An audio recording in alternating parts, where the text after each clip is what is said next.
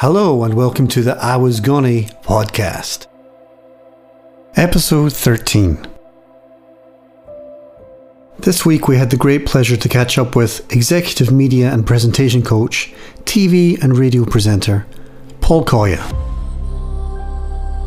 We chatted with Paul about the effect COVID has had on his career and the media industry in general.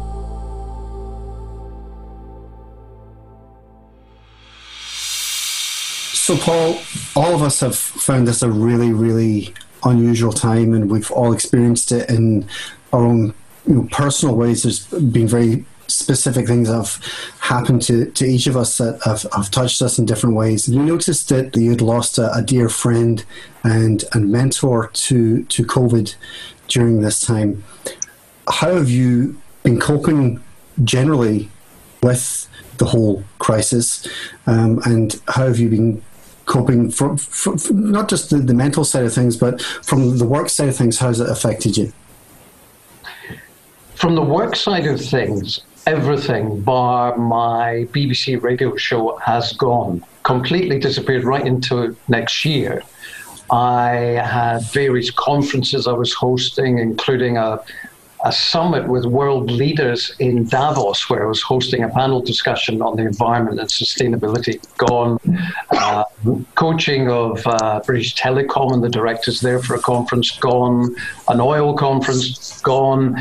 You name it, it's disappeared. So my sanity, my kind of keeping busy, has come from doing my radio show, and also from, well, two other things actually. Every morning, because I've got time, I narrate talking newspapers for a blind charity and then upload those files, and that's it done. It doesn't take too long. And also for the first 2 months of lockdown, I was narrating an audiobook for a German publisher, which was 430 pages long. So that took a long time. Trying to do it from home, send it to the engineer to tidy it up, get rid of any fluffs and mistakes, liaise with Germany. It took about 2 months. So work-wise, it's gone. But in terms of keeping sensibly engaged and feeling that I'm mentally involved in things, it's been fine. Also, I managed to get my oldest daughter, who was on a trip, I managed to get her home. That was troublesome. We got her home from New Zealand, and we'd really been worried about that, but we got her home just in time. And so as long as you get your family around you, I guess that's the most important thing. Yeah. I know that you do a lot of business training as well. Have you found that there's a lot of people who are maybe not as comfortable being on webcam and getting used to the whole Zoom culture as possible? And it's, I don't know how many times we've had no, I can see you, but I can't hear you, etc., and various versions of that. Has that taken up any of your time in terms of training for that side of things? Or have you kind of moved into that area at all? Well, it's weird because one of my clients, in fact, they're the world's largest chocolate company, so right up my street is a chocoholic. I usually coach them for the half-year results and the full-year results. So I get a copy of those ahead of time, and we work out what questions journalists might ask or analysts might ask, and I coach the CEO and the chief financial officer, etc. And that carried on. We did the half-year results back in March. Normally, I don't get involved in the third quarter results, but we're going to be doing that because it is different. They are using the Zoom technology to talk to the analysts and haven't done that before. Normally, they just do it face-to-face in a room. So I am getting involved in that. But then again, you can only go so far coaching people. Yeah, you can coach people how to sit still in a chair, look in the camera and talk to people. I get all that. You can't teach them how to be engaging, how to make eye contact in terms of spotting if the other people are really engaged or they're not. You can't really tell them how to peaks and troughs, make it interesting here, maybe take their mind off the ball there. So if you can then engage them with this, that's more problematic. And last week, I won't mention the name, but it's a household company, a bank, who look after some of my investments. And they said, we need to have a Zoom session and all our analysts will be there and they're going to talk to you. Oh, great, lovely. I went on it. And it was, after 2 minutes, I wanted to take all my investments out. It was appalling. These people shouldn't be trusted to give pocket money to their kids, never mind look after investments. So there are basics, but... funnily enough, a pal of mine, Ross King in LA, he phoned me last week and he said, we should do this. We should coach people on Zoom for how to do Zoom sessions. And I went, yeah. But as long as you can only go so far. And I think Zoom is really important just now, undoubtedly is. But it's not the answer to the future. The answer in the future is getting back face-to-face. Yeah, and I think, as you say, it can't be the complete solution because you can't suddenly make people interesting. Because if they're not, they're not. It's very true. But one of the things I always say right at the start when I'm coaching people, and I coach CEOs, I coach boards of directors, but I also coach sales forces, just regular guys like us. And I always say to them, whether the chairman, the CEO, or whether the newbie who's joined the sales force, I always say to them, look, we can either have fun with this or we can be pole-faced. And if we're going to have fun, be prepared, I'll slag you off. But it's not intended to be offensive. It's just intended to break the ice and we'll all come out stronger from it. And also, I'll say, I can either, once you've done something, be really nice and say, I see what you're doing there. Maybe we should try it another way. I said, that takes too long. Why don't I just say that's SH1T and then we can work out why? And they're always, whoever it is, let's go for the quick route. Let's not beat about the bush. So people are willing to learn. And while you can't make them interesting if they're boring people, you can give them some pointers as to how to pull out personal stories. I call them war stories because if they're a sales force, they're out there trying to make commission. So tell stories of people you've met, how they like the product, what they've said, how great it is to work with your workforce, who inspires you within the company, that kind of thing. You can teach them that. And that, when you see the difference it makes, it's hugely, hugely satisfying. And I think, that's the thing, is engaging with them on that human level and trying to strip away the artifice of being, them, maybe their position as opposed to themselves, and just getting them to be more human. As you say, tell stories. It's how we all connect. Stuart, want to jump in here? I was just going to say, Paul, a couple of weeks ago we interviewed the chairman of Hamilton Football Club, and he had literally just come in the door and his dog wanted his he wanted attention, and all we could see in the background was him throwing a ball and the dog running backwards and forwards, and in the background, if you listen to that podcast, all we can hear is the dog scurrying about. He was an absolute pro, and I mean the dog. Natural. Yeah. But again, that's human, isn't it? It's not putting on the presenter's suit of armor, becoming robo-presenter. It's just being yourself.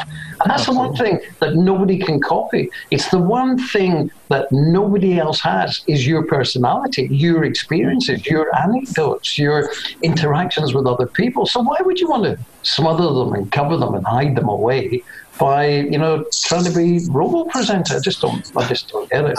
Well, I think in my case in particular, Paul, my default setting is borderline offensive, so I've kind of got to pull it back a bit, Right. So I'm on my best behaviour. Callum, you were going to say something? Paul, I think what's been interesting for me about video chat is people have developed this new wave when you finish a meeting. That was something that we never done before. The other thing that I've found is that actually I think business is a wee bit quicker when you're on Zoom, especially if you've got a big meeting of people.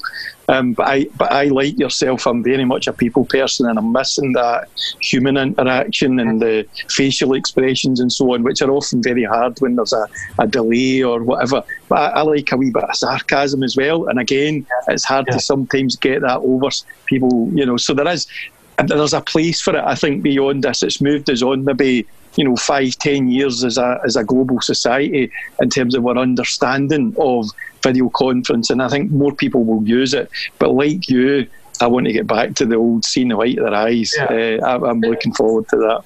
It's interesting what you say, Callum and Greg, about the sarcasm thing, because we all come from Scotland. And the sense of humour in Scotland is based on I slag you off, you slag me back bigger, 100%. And we all laugh about it, right? And that's why I got on so much with my wife's relatives, because the Liverpool sense of humour is exactly the same. Yeah. But I'm coaching people on an international stage. Sarcasm doesn't play in Japan, it doesn't play in China, it really doesn't play in America, especially at the moment. No. So you have to temper that. And if people have got that kind of default, and I do it myself, I have to bite my tongue because I find, here's a great line I'm going to say, and it's going to squelch it, but then they'll come back bigger and we'll all laugh. You go, oh God, no, this can't work. It's a different culture. So you have to be very careful about that. So moving on a little bit past where we're at just now, on the whole Zoom culture, how do you see the media industry changing after COVID? Do you reckon there's going to be more of? I mean, we've seen an awful lot of this, on TV programs where we're interviewing somebody in their home and on all that sort of things. Do you think that's actually going to become part of the sort of formula for more of the live TV side of things, or? Yeah. Because now it's been proved to work, and now that people are used to watching it, and now that the broadcasters have worked out actually it's not just cheap, it's free, then why on earth would you not embrace that as part of the media going forward? It won't be the be-all and end-all that it is now, but it will undoubtedly be part of it. And I think technology's got better. I think that the old fuzzy buffering nonsense has gone now, so it's really good. I saw a piece of camera that Chris Mason of the BBC political commentator did yesterday, walking down the street, and it was done on a camera the size, in fact, about half a Mars bar, the size of it, almost like a GoPro, and the sound was great. So why would you? When I started in telly, if I went out to do a piece in the street, talking about, the high street opening up and talking to shoppers, there would be a cameraman. He might do his own lights, but there might be a guy doing lights as well. There'd be a sound man. There'd be a production assistant taking notes. There'd be me. There's 5. Well, now it's just the presenter, and you might actually give that GoPro to a member of the public to hold, or maybe you'll have a producer or somebody with him so it saves money. But going forward, I've already noticed the difference. When I go to the BBC now to do my radio show used to be on a Sunday morning from 6 till 9, the breakfast show. Well, it's now 6 till 10. And the guy who follows me has expanded his show to 4 hours from 3 hours. If things can expand so that for health reasons you have fewer people coming through the doors, fewer presenters, that makes sense. Now, if that works, why would you go back to employing more people? Now that the economics and the safety of that style of broadcasting has been proved, I think that we won't get back to the full employment that we had before. Undoubtedly, a lot of the people who are furloughed just now in the commercial sector will find something else to do. A lot of people will not have work to come back to. Yeah. So going back the way, Paul, you started your career in hospital radio. What was your inspiration for that in the first place? Well, when I was at university, I didn't have any money, obviously, as students don't. So my dad said, well, go and get yourself a weekend job. So I started working at the local hotel as a waiter. And every Sunday night, there was a mobile disco came in, as we called them then. And it was more, there was queues around the block to get into this thing. And eventually I started working behind the bar at it to earn more money on a Sunday night. Got to know the guy who was the DJ. And he said, I've got this gig in the Ingram Hotel in Glasgow every Thursday night. Do you want to go and do it? I said, I've never done it before. He said, well, go and try it. I did. I loved it. I thought, this is what I want to do for the future. So I started doing events with him. And one of them was an event organised by a record company, Phonogram Records, it was to celebrate the release of a brand new Sydney Divine LP. Nice. Guys, nobody would have done that then, would they? Absolutely. Being the DJ at that. So I did a bit of playing with the records at that. And this guy came over to me and he said, I work for Radio Clyde. I like what you're doing. Would you send us a demo tape? So I said, oh, right, okay. So I sent them a demo tape, and I was still at uni. So I didn't have any of the gear, but I borrowed the mobile and set it up in my mum's front room and did a bit of that over a couple of days. And within 2 weeks, I got a letter from Andy Park, the program controller at Radio Clyde, saying, thank you for your demo. Would you come and see me? Phone my secretary. So I did. And I was so excited. And I told everybody, I'm going up to Radio Clyde. I've got an interview. Great. So I go on the appointed day and I go in. There's a cup of tea waiting for me. And I sit down with Andy Park. And after the pleasantries, he said, I've had you in here, he said, because I just wanted to remind myself of the face that goes with the voice, he said. And also to say to you that I have never, ever in my whole career, and I thought, here we go, heard such an appalling demo tape in my life. I wouldn't employ you even if you lost your voice. It was so bad. And I thought, dear God, it was awful. But he was lovely, and he said, you haven't got it. You're presenting as if you're in a club. You're not presenting as if you're on the radio. It's much smaller than that. It's much more personal. Why don't you try and join Hospital Radio and learn how to do radio? Mm-hmm. So I applied to Hospital Radio, and there's a lovely guy in Glasgow who started Hospital Broadcasting Service, HBS, Eric Simpson, sadly passed away now. He passed away a couple of years ago. And Eric said to me, yeah, I'll teach you. Okay. So I joined there. And the big number one hospital broadcasting presenter who I met on the day I was first there, who was leaving to go and work for the BBC. At that time, I think he sold paint or something, but he had just got a job at the BBC. There was a guy called Ken Bruce. Yeah. So he's quite well known. Yeah. Yes, yeah. He's done all right. 27 years, or something, 30 years, 175 years he's been doing radio too. And the guy who showed me how to work the desk, excuse me, was a guy called Charles Nove. And Charles now presents the breakfast show on Scala Radio. And I met a guy who's still my pal today, even though we live half a world apart, Ross King, because he more or less started at the same time. He came down there and learned how to do it. So it was tremendous, phenomenal teaching and learning what to do and what not to do and why you're doing it. And at the end of the day, the reason you're doing it is because of the audience. It's not for yourself. If you want to start shouting over records and, just saying, look at me, I'm a big guy, go and do it in your front room, because nobody else is entertained by that. You've got to have some sort of communication. And that's what they taught me there. I was so grateful. So obviously communication is your industry. We touched on it earlier on, talking about the business presentation training and public speaking coaching. How did that come about in the first place? Well, years ago, through doing telly, I worked on a show called The Holiday Show, and I presented from around the world, various reports from lovely sunny places. It was one of the best jobs. Actually, the best job ever was working on a show called Pebble Mill at One, because I had 3 years of that. And I was single, and they used to fly me around the world doing reports from Singapore, the Seychelles, New York, whatever. And in the Seychelles one day, I remember I was sitting, we got the afternoon off, and I was sitting on the edge of the pool, dangling my feet in the water with the cameraman and the sound guy. And I said, guys, life doesn't get better than this. We're getting paid to sit in the Seychelles in the sunshine doing nothing. How can we improve on this? And right on cue, Miss Scotland, Miss England, and Miss Wales dived into the pool and swam over to us and said hello. They had won that as their prize. And I thought, this isn't Earth, I'm in heaven. And they became good friends. It was great.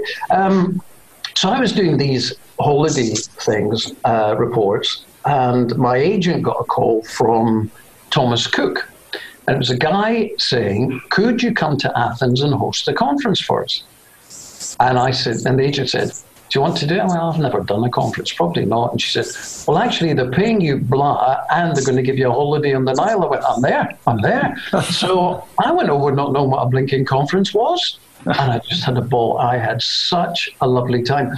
And funnily enough, I'd forgotten this, but they'd also booked one of the presenters of Matt's Life, who played the piano, And they booked him at the end of the day after we'd done all the interviews on stage. He would make up funny ditties and he'd sit and play them on the piano as a kind of wind down for the evening dinner. And he now follows me on a Sunday at BBC Berkshire. He does the radio show after me, so we've met up all these years later. Which is really nice guy. Brilliant. So I did that, and I came back and I said to my agent, "Get me some more conferences. This is great." So I started doing these and got more proficient at it. And then one day, I was asked to do a conference for a company. I won't mention who they are, a household name company. And they just got a new CEO. And the audience were really, really worried because I spoke to them beforehand as they were coming in. Because they thought, is this guy going to cause redundancies? Is he going to restructure? What's he going to do? So when I met the new CEO backstage, he said, when we go on, he said, do me a favor, before we get into all the spiel, just say to me how you found the first few days. I said, yeah, okay. I said, what are you going to say? He said, well, I'm going to say, there's good news and bad news. The bad news is there are going to be redundancies. The good news is I'm not one of them. And I said, you can't say that. Don't say, oh, it'll be funny, they'll laugh. I said, no, you can't say that. They're really worried. No. And we really had almost like fisticuffs backstage. So we go on stage, all smiles. And here's your new CEO, Joe Bloggs. Oh, woo, woo, woo. And he waits for me to ask the question, and I don't do it. I just plunge on, and I'll do anything other than ask the question he wants me to do. And every time he tries to bring it around, but there's good, and I know what he's going to say, but there's good news, man. So I head it off. And we come off stage, and he said to me, he swore at me, and he said, "You're not getting paid." I said, "Why?" He said, "Because you didn't do what I wanted you to do, and I'm the client. I'm signing off your invoice, and I'm not going to do it." So we had another fight, and then the head of communications came over to see what was happening. And when she found out what had happened, she pulled him away, and she came over and she apologized to me later. She said, "Thank you, you've saved us, and you've saved him." And I thought, suddenly a light went on my head. There's too many people who don't know how this works. Yeah. They think that they do, but they don't. Because they only do it once a year, if maybe not even that, maybe once every 5 years. I'm doing it every week. Why don't I pass on some shortcuts? Do this, but don't do that. Here's why you do it, etc. And that's what started me wanting to actually coach people. And it's that practicing empathy for the audience, knowing the room, judging the room, and thinking of it from their perspective rather than, I think this is going to be really, really funny. No, it's not about you. It's about them. And it's just making that shift.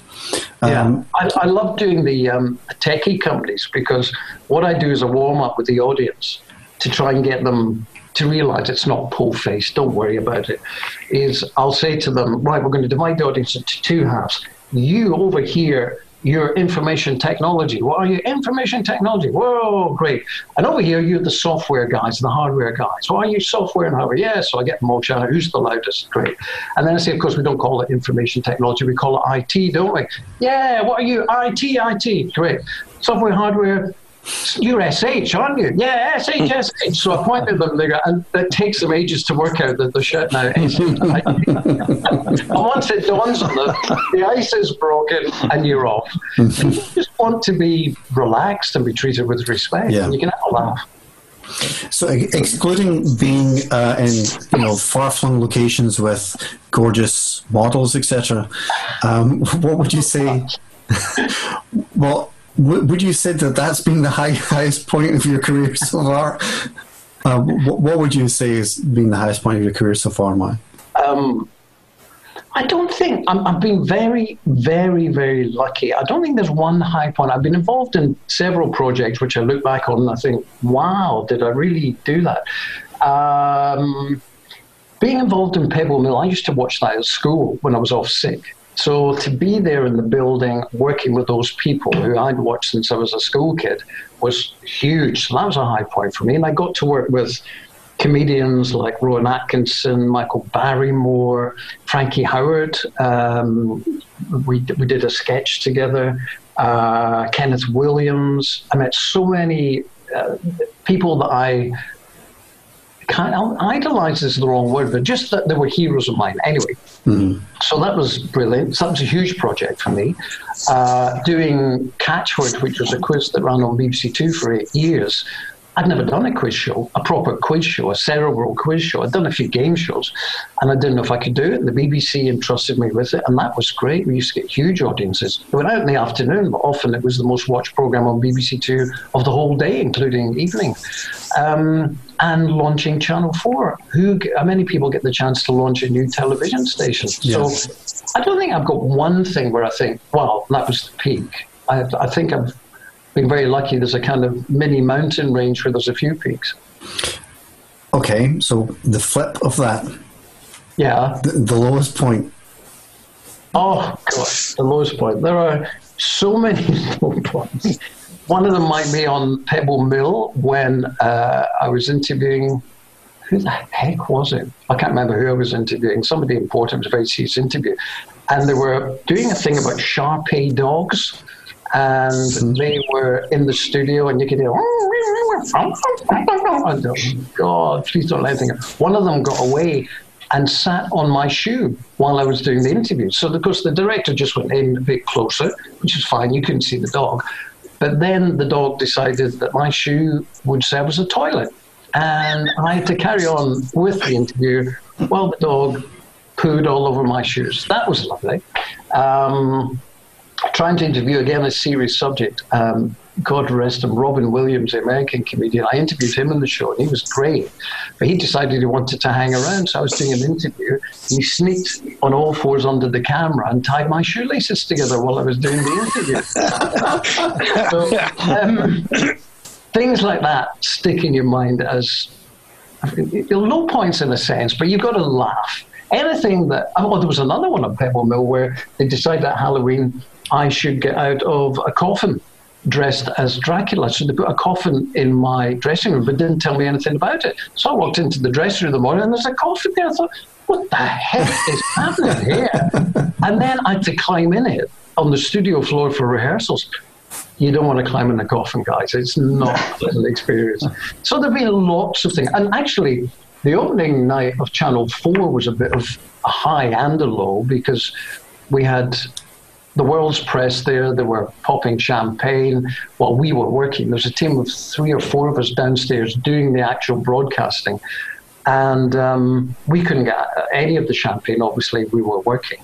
And then the next day when we saw the reviews, it was all Channel 4 letter word, Channel swore. You wouldn't believe it now, but back in the time, because there was a few swear words in some of the dramas, and Brookside had started, which was a bit edgy, they thought that we were just, going to ruin the young people of the country. So that was a downer after months of preparation. So let's go a bit broader.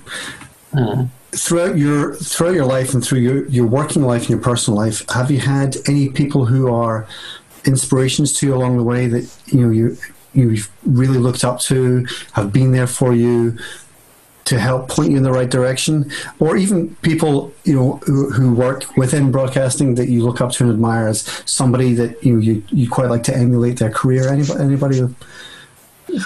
There's nobody whose career I would like to emulate. There's loads of people who I think, wow, you are just so good at what you do.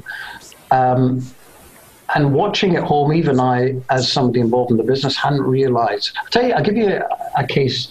Noel Edmonds. Now, Noel Edmonds, now people think he's, past it and all the rest of it. I have never worked, and I can say this categorically, I've never worked with a presenter who took my breath away like Noel Edmonds did in the studio. Now, I've worked with Terry Wogan, and he was absolutely brilliant, magnificent, the best. But Noel Edmonds is something else. He wasn't better or worse than Terry Wogan. He was different. I was a few times on, for instance, the Saturday show, Noel's House Party, in the Gunge Tank thing. And I would sit in on rehearsals and watch him. And he held that whole hour-long show together with no auto-cue. No boards up saying, next we go to the camera in so-and-so's house for the reveal of nothing. He just knew it. And whenever anything went wrong, public didn't see it, he covered it up. He was magnificent. And if I, at the end of my career, could look back and think I got even a fraction along the road that Noel Edmonds did in terms of professionalism and that kind of empathy with the public, I'd be delighted. But on the business side, one of the mentors, a guy who's been really good to me, is now sitting in the House of Lords, a guy called Sandy Leach, comes from Dunfermline, Lord Leach. And he used to be the CEO at Zurich Financial Services when I coached them. And I coached Sandy for various things, various conferences. And whenever he used to pick me up from home to go to the conference centre, we'd sit in the back of his car, and he had a chauffeur, obviously, as the CEO.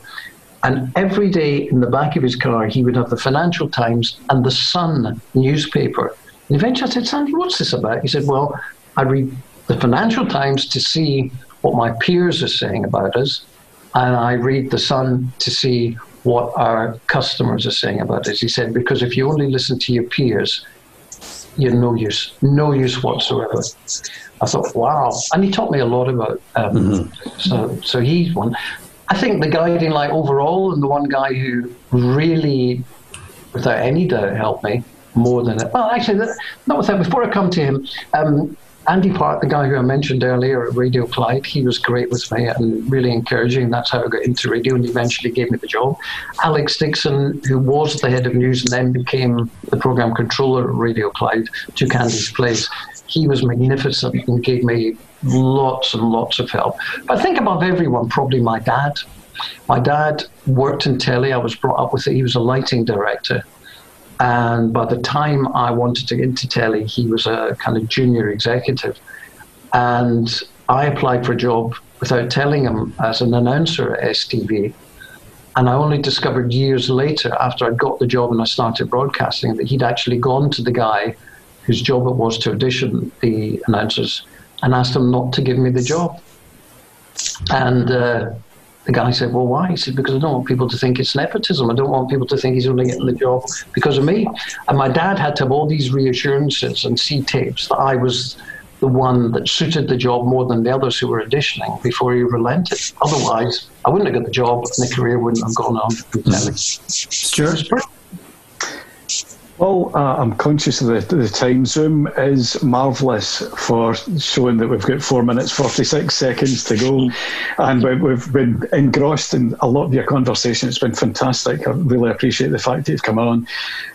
The podcast is originally set up to inspire and motivate people. I was going to a great Scottish term for procrastination. I'm sure you've heard it a million and one times. I was going to, from a perspective of anybody that's inspired or has been inspired with the podcast and is aspiring to become another Paul Coyer and wanting to get into the media industry, what advice would you give to them at the start of their career, Paul? If you want to get into the media industry, whether it's as a presenter, researcher, producer, whatever, the one thing you have to do is treat the word no as, when you hear the word no, hear it as not yet. And I always say this to people because people will say no, but then things move so quickly. 24 hours later, it might be a yes, but you're not there. They only remember the last face they've seen. And if yours isn't the last face, then they'll go for someone else. Never, ever, ever take no for an answer. Don't make a nuisance of yourself and have lots of irons in the fire. That's the other thing, because as we've discussed on this, I do different things. Radio, TV, the corporate stuff, I write, blah, blah, blah, and narrate audiobooks. Because as a presenter, the chances of you making a really good living aren't great. There are a few who do, but keep your irons in the fire because one thing informs the other. If you're only a presenter, you are a boring so-and-so. I work with so many presenters who can't talk about anything other than themselves, or the fact that they know when a floor manager runs out of fingers, that's the time that you've got to shut up. Well, big deal, so what? They're not rounded people. There are lots of people who are, because they know they have to have other interests. Have lots of interests, don't take no for an answer. And in the meantime, network like crazy. Find out where these people that can give you a job go. whether it's a club or whether it's somebody you know who knows somebody else, they can give you an email address. Never be scared to send an email or make a call or whatever. So they say no. If you hear that as not yet, it's not a kick in the teeth, is it? It's just, all right, well, tomorrow's another day. Thank you so much to Paul Coia for joining us this week. For more information on the I Was Gone project, please check out www.iwasgone.co.uk. And in the meantime, please stay safe and stay home.